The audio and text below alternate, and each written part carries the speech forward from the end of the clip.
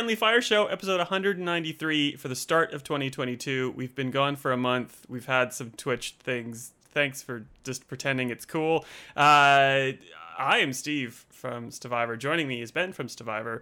I've been from plus 36 weather to minus 36 weather, back to plus 36 weather. How has your start of the year been, Ben? Oh, well, you've had a wild trip. You've gone on a plane overseas, which is so crazy in 2022. I don't think I'll ever do that again at this rate. So, yeah. You Well, can, for the viewer, you've been to Canada, you've been back home. yes, you can still see where the mask, like, basically has been sitting on my face on the plane for like 36 hours straight, and I was diligent. I didn't take that thing off. Like, I was good. The weird thing was, I had to go back for some family reasons that I'm like, whatever, we're not talking about that. But a whole bunch of people that I play hockey with went like to Europe or back to Canada, and like pretty much everybody else got COVID, and I didn't. So like, I felt like a ninja, like dipping and dodging and diving.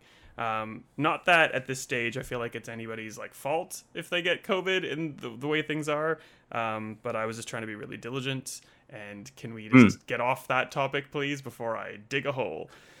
Well, we can move it along to some various games that are out. We've been gone for a month and things have happened.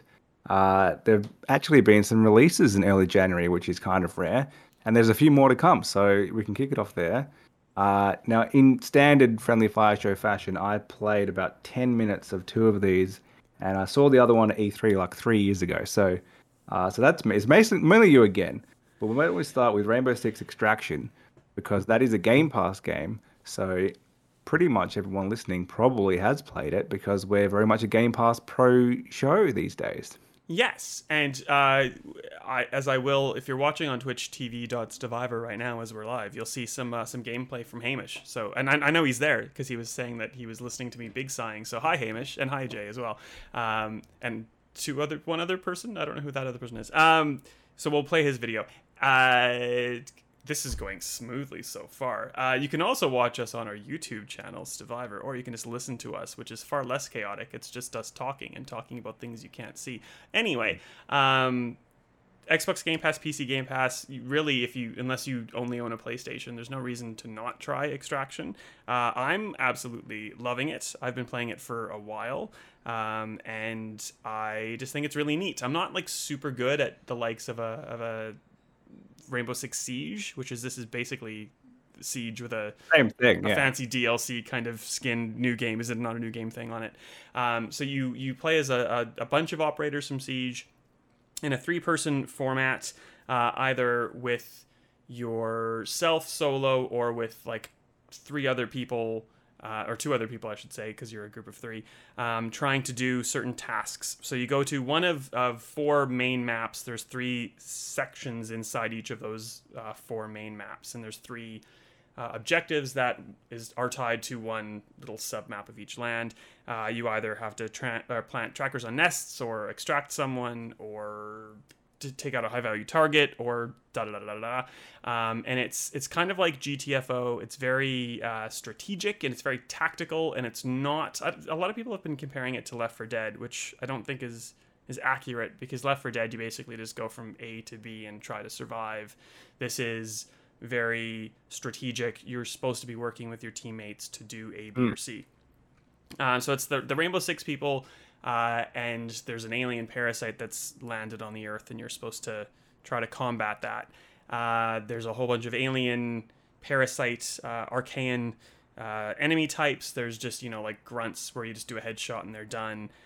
There's bloaters or breachers, which have like a big kind of egg sac on their back, and if you hit that, it explodes. If you do headshots on some of those grunts, obviously it's silent and it's tactical, and you try to stealthily move throughout the world. If you shoot an egg sac, it explodes and there's noise, and enemies kind of try to figure out what's going on, and it's bad. There's also nests that you need to try to stop because they spew out the enemies. And it's just really quite enjoyable. If you succeed, there's still risk attached, because if you take damage, you can find health in a level, but the health doesn't really like go back to your health bar. It kind of just adds a bonus for the time being. So if you're at like 20 health and you get a health bar or a health pack, you go to, whatever, 60. but you kind of lose that when you extract. Or you can just die and be taken out. A weird foam goes over your body, and you're basically dead in the water unless a teammate will extract you. If you don't get extracted, you have to basically extract yourself, either as a solo or as a group. I feel like I'm doing a horrible job of explaining this. You've only played a little bit, Ben. How have I done explaining it so far? And do you have questions or clarifications? That's a better way of putting it. Not, I mean, the 10 minutes I played was very much felt like Rainbow Six Siege with some like Last of Us style enemies. So that seems to be the gist. And yeah, something I think we should play as a group. I think that's where it'll be most fun. And I think like most co-op games like that will fall off immediately because we'll try to play with some randoms and it will suck. But if you actually had a regular crew who wanted to play it, you'd probably be quite into it. So it feels like that type of game, which is not really for us long term, as we recently learnt with Back for Blood. But yeah, so that's why I played very much.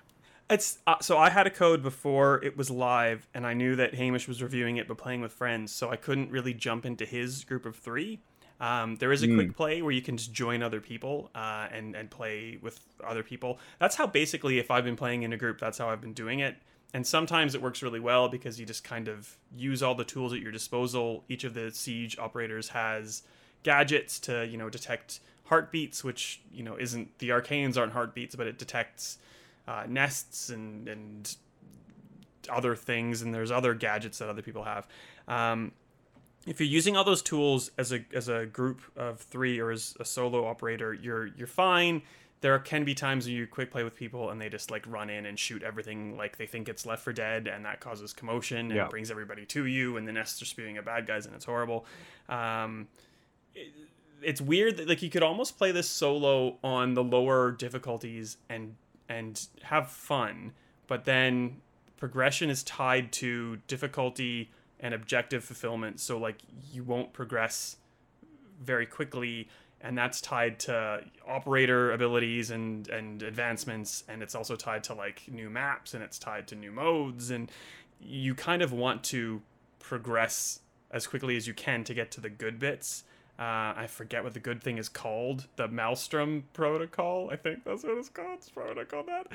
Like one of those really cool like chains. So the normal mode is 3 sub maps in a map, and Maelstrom Protocol, if that's what it's called, is like a string of a whole bunch with different mutators that make it more difficult.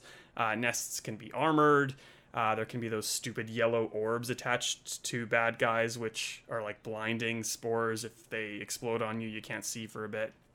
Whole bunch of different mutations. Those are the things that make it really, really fun.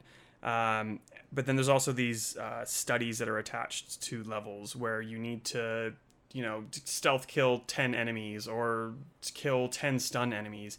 And you can do most of those individually until you get to the study that's like, go through and extract as a team of 3. And you're like, well, okay, I guess I got to find either friends to play with, or I got to quick play with idiots to play with, and hopefully you don't find idiots.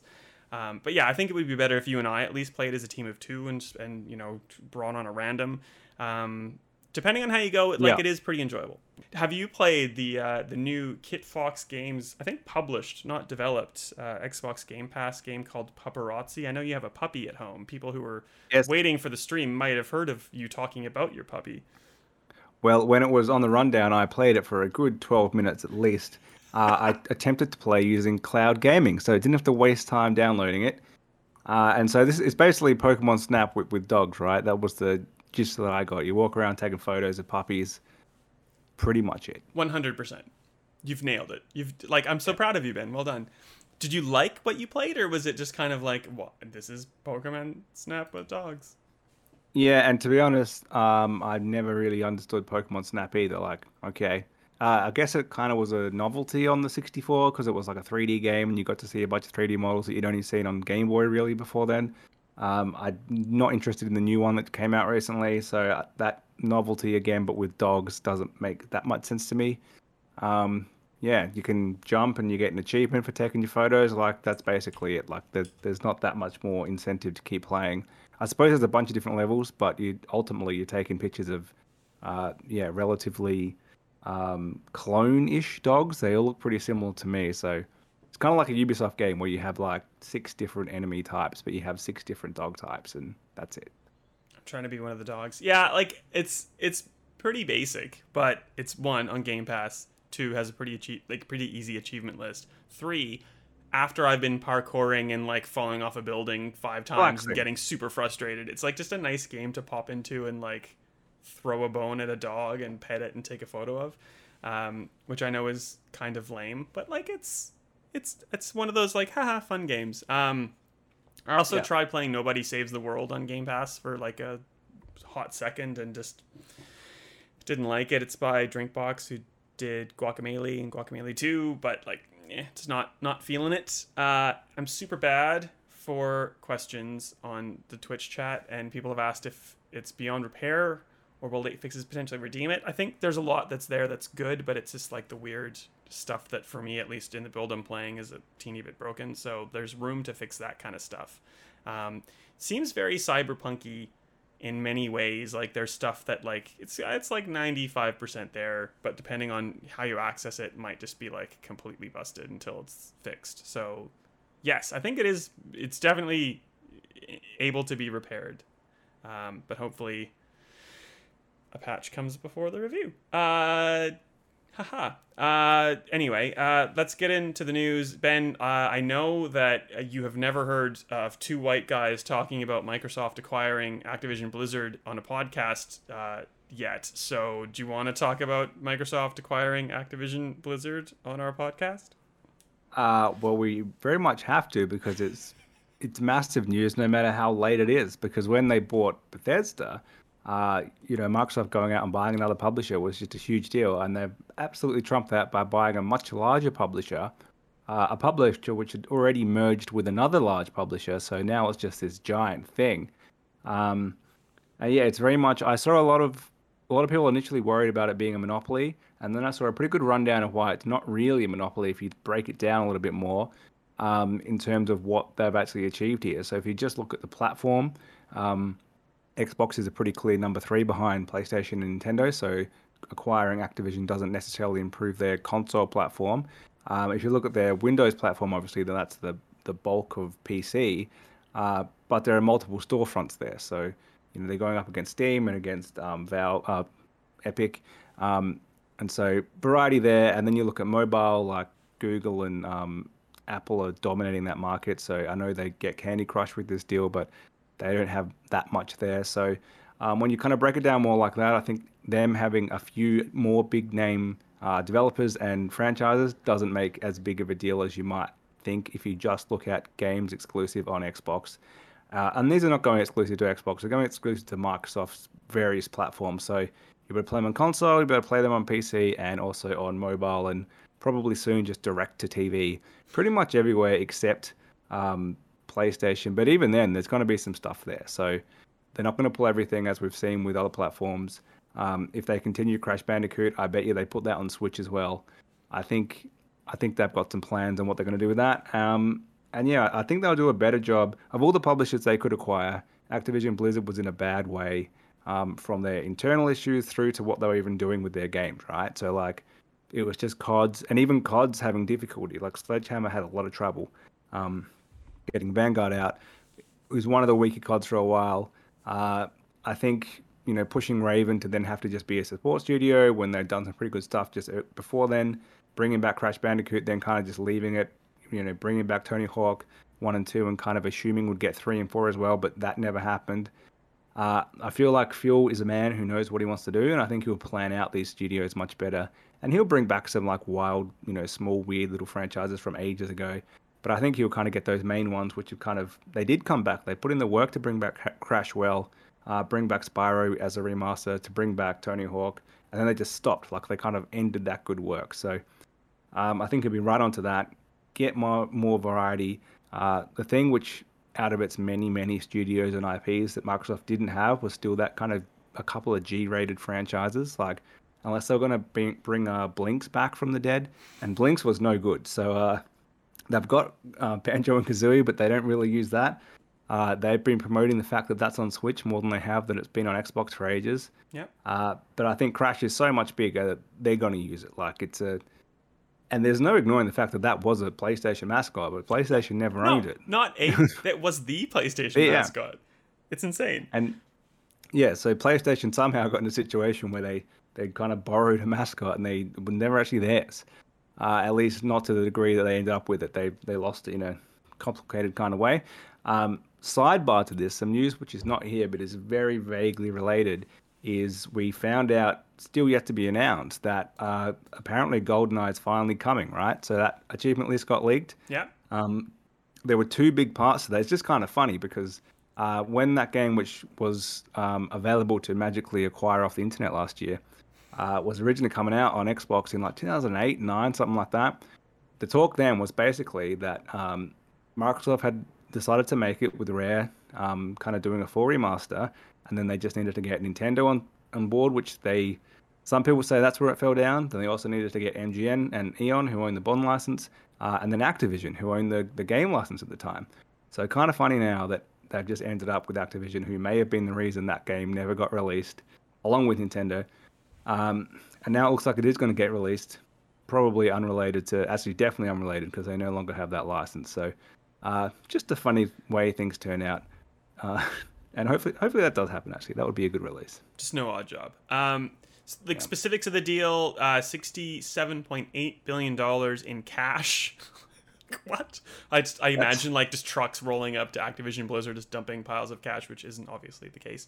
That means, so like Activision Blizzard is the IP that's currently out there, which isn't a lot that's currently out there if we're thinking about it. There's a lot of franchises that are not done and dusted, but like just not being developed properly. Dormant, that's the good word for it. Call of Duty is obviously the big one. Candy Crush with King. Blizzard is the likes of Overwatch, Diablo, Hearthstone, Here's the Storm, StarCraft, Warcraft, World of Warcraft, if you want to make a differentiation there. But there are all these studios attached, like Toys for Bob, which, to your point, Ben, when you were talking about like G-rated Xbox games, like Toys for Bob is perfect for that. They've done Spyro, they've helped with Crash, they did Skylanders. So, like, and now that Xbox owns all of these franchises, like there could be a Disney Infinity or a Skylanders-esque kind of, well, I don't think there's going to be like amiibos on Xbox or like the likes of that, but there's the opportunity or the possibility those things could happen. Raven Software, who did one of my favorite games of all time, Star Trek Voyager Elite Force, has just been basically a Call of Duty studio that's supplemented the real Call of Duty studios like High Moon, like kind of Beanox of late. Beanox did a whole bunch of really, really good Spider-Man games. There's all these really good studios that have kind of been relegated to like the B list. So they have talent, they have experience, and they have the ability to make really, really cool things. There could, like there's not going to be a Sunset Overdrive game because Insomniac has that IP, but there could be a Sunset Overdrive like game from the likes of Beanox, to combat Insomniac at Sony. So there's all these opportunities at Microsoft for what could be. There's all these, existing franchises and dormant franchises that also could be, obviously. There's, possibilities of World of Warcraft and StarCraft going to PC Game Pass, or maybe even making the leap to Xbox. And Phil Spencer said that Call of Duty is definitely going to be a multi-platform game. Whether or not in 2025 that holds up to the extent that you think it's going to hold up, I doubt it. I think maybe Call of Duty Warzone, the free-to-play version of the game, will certainly be across as many platforms as can be, like a Minecraft. But I think, and like you don't spend $67.8 billion or $68.7 billion at that point. Like, who cares? It's like chump change. You don't spend that much money to just be like, yeah, we'll just make things for PlayStation. So like we're seeing the likes of Starfield being an Xbox exclusive, we're gonna see some of those IP just be pulled back a little bit on PC, on Xbox, or maybe, like if Phil thinks he has enough leverage to get an Xbox Game Pass app on PlayStation or on Switch, so you can play them there if you need to. I doubt that. I really doubt that. I doubt that.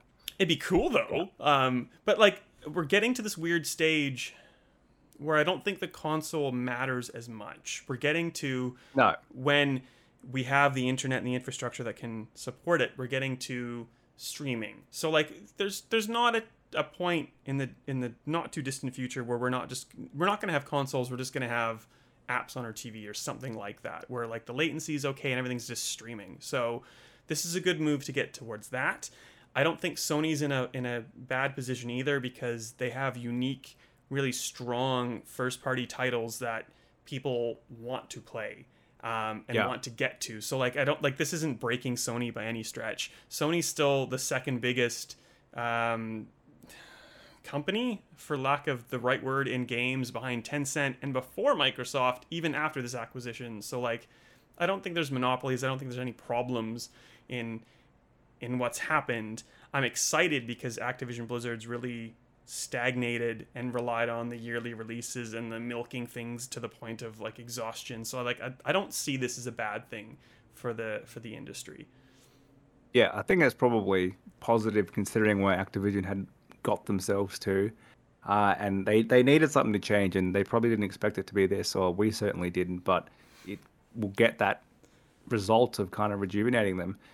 So in Australian dollars, it's like 93 billion, just to give you a number that's even wilder. And yeah, you're right. They don't spend that to put Call of Duty on PlayStation for the next 20 years. I think it'll be there for a little while. I think Phil worded his tweet very carefully, because we will support this on platforms so long as our contracts, which are already signed, state we have to. I think you're right that it's not about the console exclusives as much for Microsoft anymore. That's very much Sony and Nintendo's way of making money, and they're operating a different way. But on that, if you look at other subscriptions, like having that exclusive killer content is why people go and subscribe. So you don't see Netflix kind of bring out, Squid Game and then also say, actually, it's going to be on free-to-air TV as well. Like it's going to be on Foxtel or whatever. It'll like be on binge, yeah. Yeah, it's very much we've got this thing you want to have right now. There's probably a better example than that when they've gone and they've got something which did exist elsewhere and now it's only on Netflix. Like buying Seinfeld or whatever it just did. It's getting that key content, and the old stuff is still out there on other platforms, so we've still supported it there, but that new stuff from now on is only going to be here. So, and yeah, by the time that happens and those existing contracts, don't worry, this year's Call of Duty, next year's, the year after, is probably already signed and, about to be delivered. I don't think any of those are going to suddenly stop being on PlayStation. So by the time this happens, I think you're right. We're going to have Xbox Game Pass on like every platform ever. And if Sony and Nintendo allowed it, Xbox would love to be there too. So yeah, they won't allow it, but Xbox would be happy with that. And sort of to that kind of point that you were making before, like the likes of Deathloop and Ghostwire Tokyo they're not going to leave PlayStation. But like as soon as those exclusive contracts between Bethesda, before it became an Xbox game studio, and Sony, as soon as those contracts expire, we're going to get a Deathloop, we're going to get a Ghostwire Tokyo on Xbox. And like but like, to be honest, I'm fine with that mentality from Xbox. Like Elder Scrolls 6 probably isn't going to be on PlayStation by the time things roll around, unless there's a contract signed. And Starfield, there wasn't a contract signed, so that's definitely just an Xbox game. That's fine. Like, that's why Microsoft is spending the money to do it. You can still play it on PC. You can get it on Xbox. You don't have to buy the game. You can get Game Pass. Like, I don't feel this being problematic. And if people are like solely, truly just want to be PlayStation people, that's fine, because Microsoft is pretty good now at putting things out on Steam. I'm curious. Yeah, it'll be on PC too. Yeah. So I'm curious as to whether Battle.net is going to survive, or if it's just going to like get closed up and chucked onto Steam, and you sign in with your Xbox, you go onto Steam, sign into Xbox, here's your World of Warcraft subscription, here's Overwatch. I would be happy with that. I think there's too many Epic Game Stores and Steams and Origins and Ubisoft Connects in the world. Like, I don't need a Blizzard or Battle.net, but like, who knows? Like, there's so many things that we're not going to find out about, because like literally, one, they're probably not decided yet, and two, Microsoft and or Activision Blizzard can't say anything until the acquisition is complete, which is like probably June 2023 at this stage, or later. So, like, nothing changes in the short term. The Call of Duty game for the end of this year is going to come out on all platforms. Likely the Call of Duty game for next year is probably going to come out on all platforms. 2020, what year is it? 4 or 5? I'm bad at math. maybe we'll see some change. Like it's there's huge ramifications, but it's not instantaneous. So it'll be interesting to watch this space and see what happens next. And like, do you think? I don't think Microsoft can do any more giant acquisitions. I don't think they can go for a Sega anymore. I don't think they can go for a Capcom. They want like a Japanese presence, but I think they're kind of like testing the limits of goodwill at this stage. Yeah.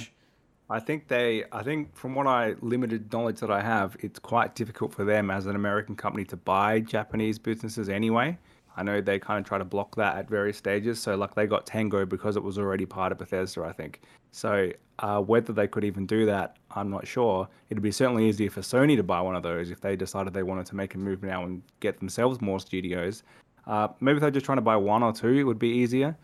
I do think they do probably need that. That's what they're missing, is still that Japanese presence.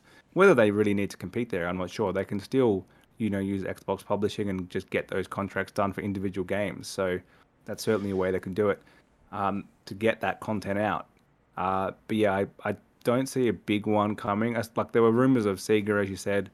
Nothing that was rumored for about 2 years, so nothing came from that. There were rumors of Take-Two a little while ago, but they've just bought. I forgot who they bought, but they bought someone. Zynga for Zynga, 12.7 billion. I have no idea what Zynga makes, but that's fine. Words with Friends. Yeah, I don't know. It's think not so. Wordle, is it? That's that's free. Yeah.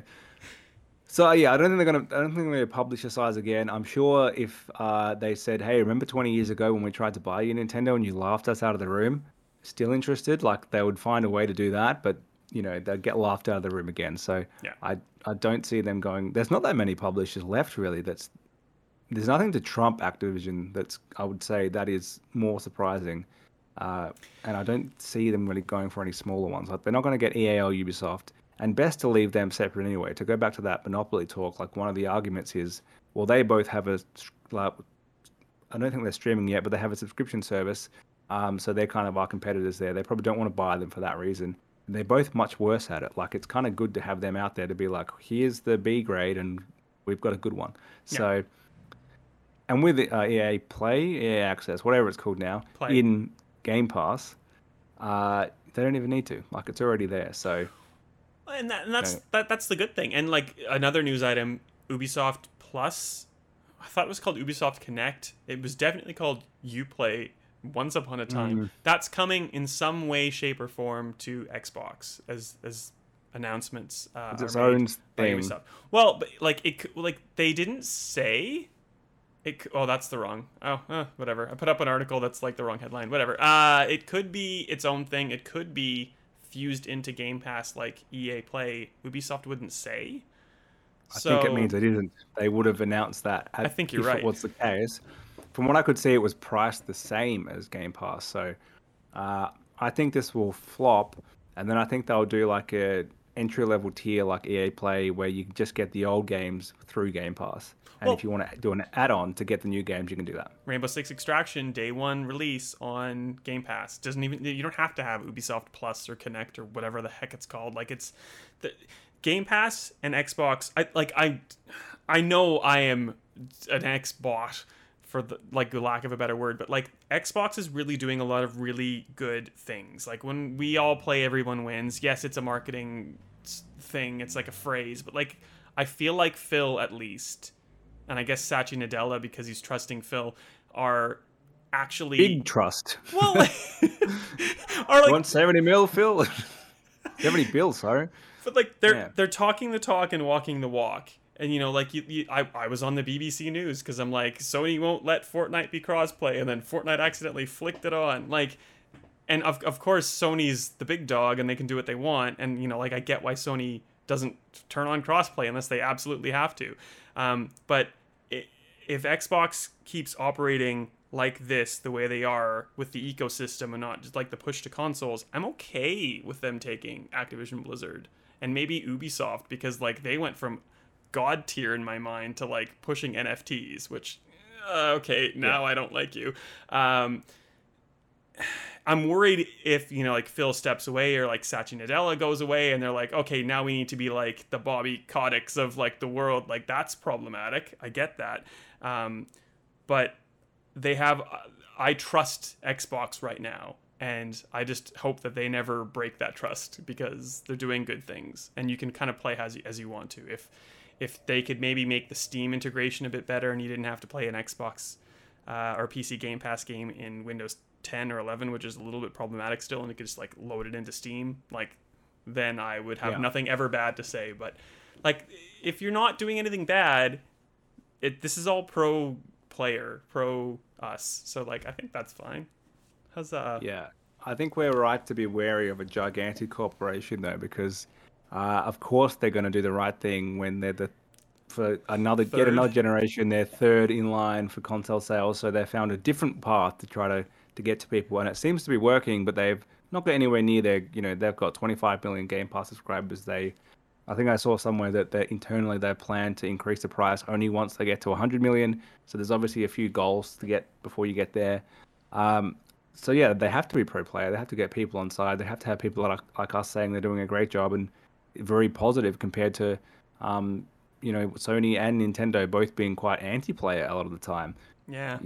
Sony coming out with we're not going to give you a PS5 upgrade anymore, because I know we said that we would, but we didn't mean it the whole time. Yet Microsoft is not in a position where they can just do that. They need to kind of get people back on side. What happens when they do reach that, now we're second, not third, or now we're first in console sales, or now we've got 100 million subscribers? Then what do they do? Do they keep that up, or do they then say we need to make some of this money back, so let's go anti-player again? Yeah, well, like the good thing about Microsoft is that it's not just Xbox, it's Office 365, it's all the hardware. Like they're third in gaming because that's the gaming. Like if you look at Microsoft on the whole, like, yeah, that's a different story. But like, I will forever rag on Sony for the likes of Uncharted Legacy of Thieves coming out later this week, where it's an old Uncharted 4 PS4 game and an old Lost Legacy PS4 game that are getting an upgrade to PS5, but you have to pay $15. And like, I know $15 isn't a lot of money, but on Xbox with Smart Delivery, like, you just get everything for free. It just goes up the chain. Like, here's your 4K, here's your better frame rate, here's this, here's that.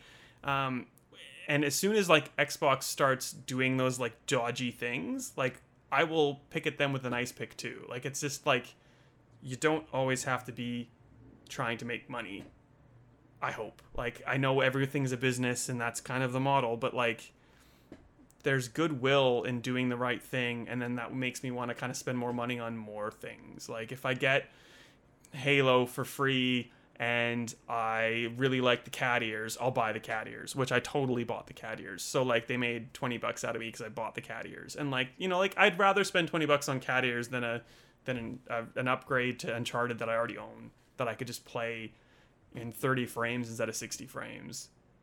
Yeah, because I didn't spend $15.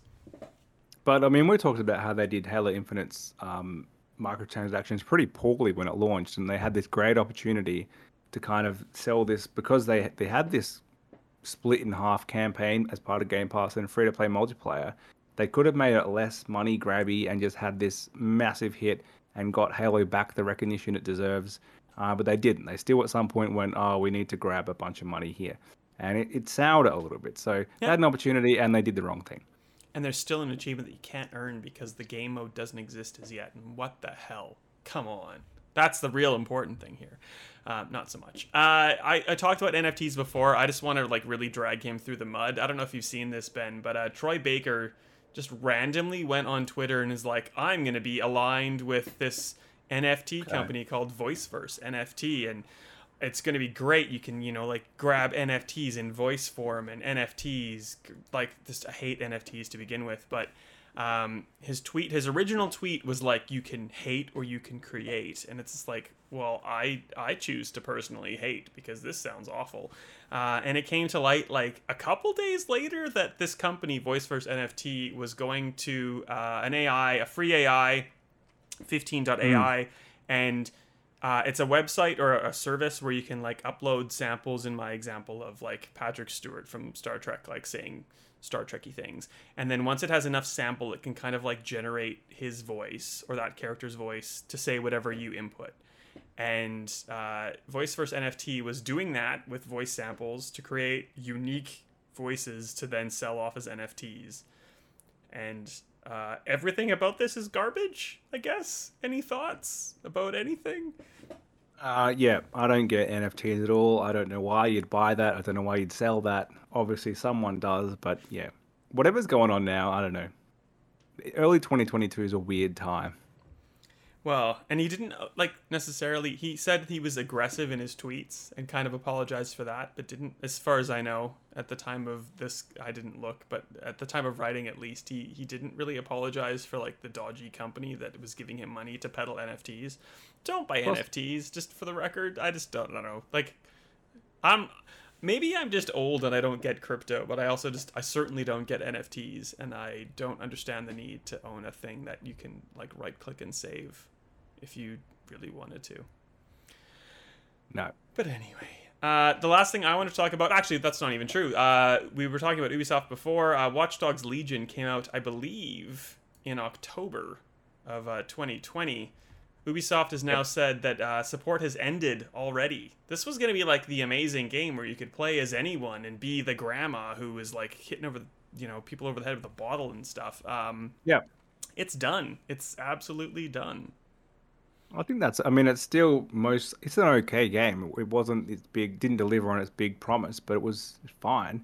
And it was pretty much all single player. Like, I'm sure there was some garbage online mode, which no one really cared about, and that's why they finished supporting it. But there's no need to continue to support these games, which don't need DLC, don't really need online multiplayer. I know you could go hack into people's worlds or whatever. It doesn't matter if they shut that down. Like, the core of the game, you can still play. The only good thing about the game, no, that's not true. There's a lot of good things about the game, but it was kind of like the original Watch Dogs in that it didn't really fulfill its intent. I think Bloodline, the DLC with Aiden Pierce, the protagonist of the original Watch Dogs, was probably the most enjoyable bit of Watch Dogs Legion to me, which is like an oxymoron because you're playing as a specific character, you're locked into that character, and you're not being able to play as like the grandma or the construction worker or whatever else. Like, there was a focus that I think that Legion was missing. It's still really good, but it's not surprising. I'm personally very worried about Ubisoft. I feel like they've just made a whole bunch of wrong moves in the past couple months or to a year with like NFTs, with like weird Ghost Recon or Tom Clancy mashups that don't make sense, with like this weird push for things that none of us want, but they seem to think will make them a lot of money rather than just like it's been a weird 2 or 3 years for them. Their last big hit was Valhalla, which was a great game, bit bloated as is the case with every Assassin's Creed, but still a great game, and it was by far the best launch title on Xbox because there was almost nothing else. And that's where their mistakes kind of started, because they released Watch Dogs right next to it. And they're so similar. And then like 2 or 3 weeks later, they released Phoenix Rising. So it was kind of like, here's 3 giant Ubisoft open world games, all 3 of them pretty good, but people are not going to just play them together like that. It didn't make any sense. And then since then, they seem to be like, well, no one wants to play these big single player games anymore, so we're just going to stop that, and we're going to do NFTs and whatever was trying to happen with Ghost Recon. Like, it's just it's a strange new direction they've gone on very suddenly. And it's probably going to be back to relying on Assassin's Creed yet again this year, because I'm sure it will be back. They're not going to have more than a year gap to kind of right that ship again. So we'll see what they do this year. Yeah, Assassin's Creed Infinity, not Infinite, because that's Halo, which is like their kind of Halo Infinite style. Like, we're not going to make a new one. It's just going to keep building on this. Like, that could be good. Like, I do like an Assassin's Creed. Playing Dying Light 2, I know I was talking about that before. It's that kind of same mentality as your parkouring of like, what's the best path, and like that is enjoyable, and I still find that enjoyable in built-up areas in Assassin's Creed. There's a lot of good mechanics, but like just like some weird implementation across the board with them. But anyway, I wanted to finish off the news with a discussion. We kind of talked about our Game of the Year stuff, Ben, at the end of the last episode, but we didn't get all the way through. We're not going to go through every single one, but like, our Game of the Year for 2021 was Arcane's Deathloop, PS5 and PC. PS5 console exclusive, but like a non-Xbox game made by an Xbox game studio. Have you had a chance to play any more since we talked last? I can't Yeah, remember. I finished it. Great game. Certainly in my top three for game of the year. Yeah, amazing. And once again, we did talk about it recently because I remember saying, like every Bethesda game, it has plummeted in value. So you can pick this up for about $30 now. And if you haven't done, you definitely should. A rare game on PlayStation where I actually like the trigger, like haptic feedback, because it's like minimally used, just like a little bit to go with. Because you only have a few weapons that you use most of the game really, along with your abilities, and it kind of works really well there. Where I've found pretty much every other game just overuses it and it's annoying. I kind of feel like my controller's broken. Yeah. So, a game that I think got that right. It's that you explore these same four different landscapes, or split up by times of day, which changes how things work. And it's that classic. I mean, I suppose Dishonored was kind of similar in that way. So it's exploring that same area that you've seen before, but something's different, and now you need to kind of figure out why and how it meshes together and which way you want to achieve something. And so, as much as it is a shooter, it's more of a puzzle game than a straightforward shooter. So, definitely worth playing. Probably Arcane's best game. I would say right up there with the two Dishonored games are great as well. So, very similar style, and yes, a worthy winner of Game of the Year. What are your other two? I'm imagining Metroid Dread, or no? Metroid Dread was my number one. I thought that was very good, and I finally finished Metroid Fusion. So I uh, bought that in 2003, I think, on Game Boy Advance. But I was too much of a pleb when I was a small child to actually get through. I just couldn't figure it out because I bought it because I like Prime so much, but that I just couldn't do like a 2D. You need to kind of actually know what to do because the map is just like a blob. Like it's actually quite hard to figure out what to do. So 19 years later, same game cart, I finally finished it. So that's more of an achievement than finishing Dread, which is similar difficulty, similar style, but much more modern and more approachable. Number two, I think I've changed my mind a few times. I was going to say Psychonauts 2. That may have slipped to fourth place because I think Hitman 3 should be in there. I feel like Hitman 3 was such a banger and it just kind of brought the whole trilogy together that we kind of forgot about it because it was released in January. So they're certainly there. You could probably interchange any of those, really. I think they're the four big hits for me of last year.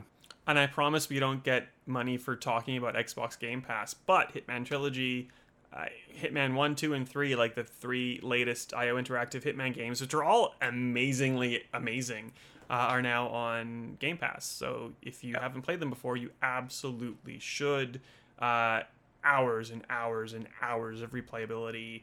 It's such a fun little sandbox to play in. And I haven't really got into 3 as much as I want to, but like I know that there's like a lot of Good, yeah. things that are flipped on their heads, which I'm like really excited to get into. I just haven't had a chance. I was going to do it over my Christmas break, but that didn't happen.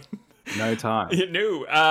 Xbox best Xbox game, like just of note, because we talked. Oh, actually, you played Ratchet and Clank? That won our PlayStation game. I haven't played it, so Well, I would have had Deathloop win the PlayStation game, but yes, because it's a PlayStation game. Ratchet and Clank is the best looking game. It does look like a Pixar movie in motion. I think it was maybe a little overhyped. Like great, good fun to play, but you got to take into consideration this is a $125 game, so hold it to a higher account. And it's like people kind of think it's a great platformer. It's a terrible platformer. It's like a third-person combat game. There's like no platforming basically. So from that point of view, it was good, but more in your 7.5, 8 out of 10 range. I think. Deathloop much better. we talked about Metroid. Best Xbox game, a three-way tie between, and like Xbox kind of loosely, because like I don't know, like the lines are blurring so much. What a fence sitter! Three-way tie. Come on. I wasn't just me; it was the whole team. Forza Horizon 5, Psychonauts 2, and Age of Empires 4. Which like I get the age love on PC. I absolutely adore Horizon and Psychonauts. So like I think I picked Psychonauts. But I'd give it to Psychonauts. yeah. Forza Horizon 5 is a great game, but it's very much the same as Forza Horizon 4. So I think Psychonauts was more of a breath of fresh air. A fresh air. Good, you did it me. And the best PC game was Inscription, which I absolutely agree with. I took my laptop with me, and Inscription was easily playable on Steam. Insane. Like I don't know how to talk about it without ruining it, but like definitely give it a go. It's so good. It's just like it's like an onion, just like all these layers that you peel back, like a death loop, but like stealthy death loop, not in like you're stealthing through the world, but like it's a stealthy reveal of what is at the core, if that makes sense. Does that make sense? I hope it makes sense. Not really, but yeah. It is mystery upon mystery, and it's very enjoyable to get to the bottom of what's going on, and it presents itself as different things, and those things drastically change as you progress through the game. It's quite enjoyable, and I feel like this is true, Australian made. I might be wrong, so sorry if I'm wrong. I digress. Not a Saturday show, so that's fine. This fortnight, which is a very loose term, it's more like this month in delays. It's been quiet because of the holiday break, of course, but we have 3 big delays. The first is Weird West, which is the Ralph Colantolio led game. I forget the name of the studio. Wolfeye, I think, is the name of the studio. He is one of the co-founders of Arcane, of Dishonored fame, etc. That game is delayed from January to March 2022. Stalker 2, which is the weird game that has just been in development forever as well, that was trying to do NFTs, that canceled NFTs, which will be on PC and Xbox, delayed from April to December 2022. And Dying Light 2 on Switch, which comes out the first week of February on every other platform. Sorry? Is that a cloud game on Switch? Like, I can't imagine. No, I think it's like a real game on Switch, and that's why it's delayed. Oh, really? Well, if it's if it's cloud and delayed, that's even more problematic. But so no other platform is delayed. I think it's the 4th of February. I might be wrong.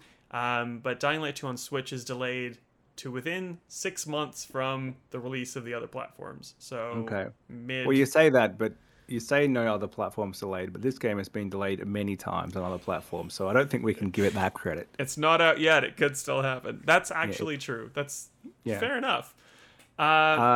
Stalker 2 is actually a bigger hit than it seems there, because that was Xbox's like only game for the first half of the year, more or less. And as much as it's probably a little nicher than their other kind of that big AAA games, people would have tried it because it's on Game Pass and it's exclusive and it's first party game. So losing that, I can kind of see why, if this rumor with a lot of evidence, because the achievements for GoldenEye came up, if that's what they're going to use to plug it, I mean, decent, but like that's gonna get some buzz for the nostalgia for about 2 weeks and then probably fall away, unless it's unbelievably good. So, we've gone, we've hyped up Xbox so much, and they had a great end to 21, but because of all their previous delays and PlayStation's bad end to last year, they now have an amazing start to this year. Like you get, we've got Gran Turismo at some point. You get Horizon next month, isn't it? February. Horizon, yes, it's almost out. So like they've got some real hits early in the year. And Xbox has absolutely nothing to compete against that now. So for all their many studios they own, they still haven't quite figured out how they're scheduling to kind of get the games coming out at the right time. And that's a matter of just, it takes time to get all these acquisitions to kind of work together, and COVID's caused delays. But certainly I think they kind of built the start of this year around that at least have Stalker, and not having that means maybe they can bring something in that they haven't announced yet, or something quick, which might be that GoldenEye. That'd be an obvious one because it's already ready to go. We've seen it already. But yeah, it's a weak start, and even the back half of the year, it's all basically around Starfield and Forza Motorsport coming back. So I hope there's a few things we don't know about yet from Xbox, because it's quite a weak year from what they've announced so far. Yeah, thankfully, like 2022 is shaping up to be pretty good nonetheless. Like February is stacked, and I can't even think of anything apart from there's Horizon, obviously, which we talked about. There's Elden Ring. There's Destiny 2 The Witch Queen is coming out soon. All these things are multi-platform except for Horizon, obviously. There's more in February and March. Like February and March is stacked. I can't think of what it is. Help chat if you can. But then like there's Gotham Knights is supposed to come out this year, which is like I'm super excited about. It's the WB Montreal makers of Batman Arkham Origins, Robin, Batgirl, Nightwing, Red Hood, not Batman game, which is supposed to be really good, or looks really good to me. We said Elden Ring. That's not helpful. There's a ton of games coming out this year, theoretically. Maybe they'll get delayed. So like 2021 kind of seemed a little bit stagnant in terms of A little dry, yeah. stuff coming out, or like things that you thought were coming out that got delayed. So hopefully this year proves different. It might not be. It seems like we've been doing this like weird death loop kind of style loop of like, oh, we're almost out of this, like, and then we're not out of this, and oh, we're gonna work in the office again. We're not gonna work in the office again for a bit. Hopefully that all changes. I guess the good thing about all this, Lego Star Wars doesn't count either. Ugh. I mean, good for you if you like it, but ugh. You'd think that people are used to working in pandemic style, so the delays that you were used to seeing might be lessened reduced. because people are used to the ways of working now. But who knows? There's an Australian DLC coming for Microsoft Flight Simulator soon, and I kind of want to talk to I have an interview with the guys, and I kind of want to talk to them about that. Like, were things lessening when you're developing this update because you thought you were going to go back into the office and then Omicron like picked it back up, or like did you just fall back into how you're doing? It's complicated. So we're not criticizing, the delays and the weird schedule, but anyway, it's a weird schedule, yeah. Tis. Things coming up on the site. I wrote this thinking I could say all these things, but maybe I'll change this to games coming out very shortly. Wink, wink. Uncharted Legacy of Thieves, Dying Light 2, OlliOlli World, and I hear that Ghostwire Tokyo is coming out this year. So, unrelated, just head to Stevivor.com in the next couple weeks and check out things that could possibly be published about things. Who knows what's going on? Ben, thank you. I do always love talking to you. If you were watching the Twitch stream, you might have gotten Ben's side of our pre-show conversation. Sorry, nothing was revealed, but almost shitting bricks. But I'm glad I didn't have to. How do we find you on the internet? Ben_Salter on Twitter, and yourself? That's right, AU. You'll see that above our heads on the Twitch stream. It's been great. We'll see you in 2 weeks, and thanks for watching or listening, and goodbye. Yeah, that's it. What an ending.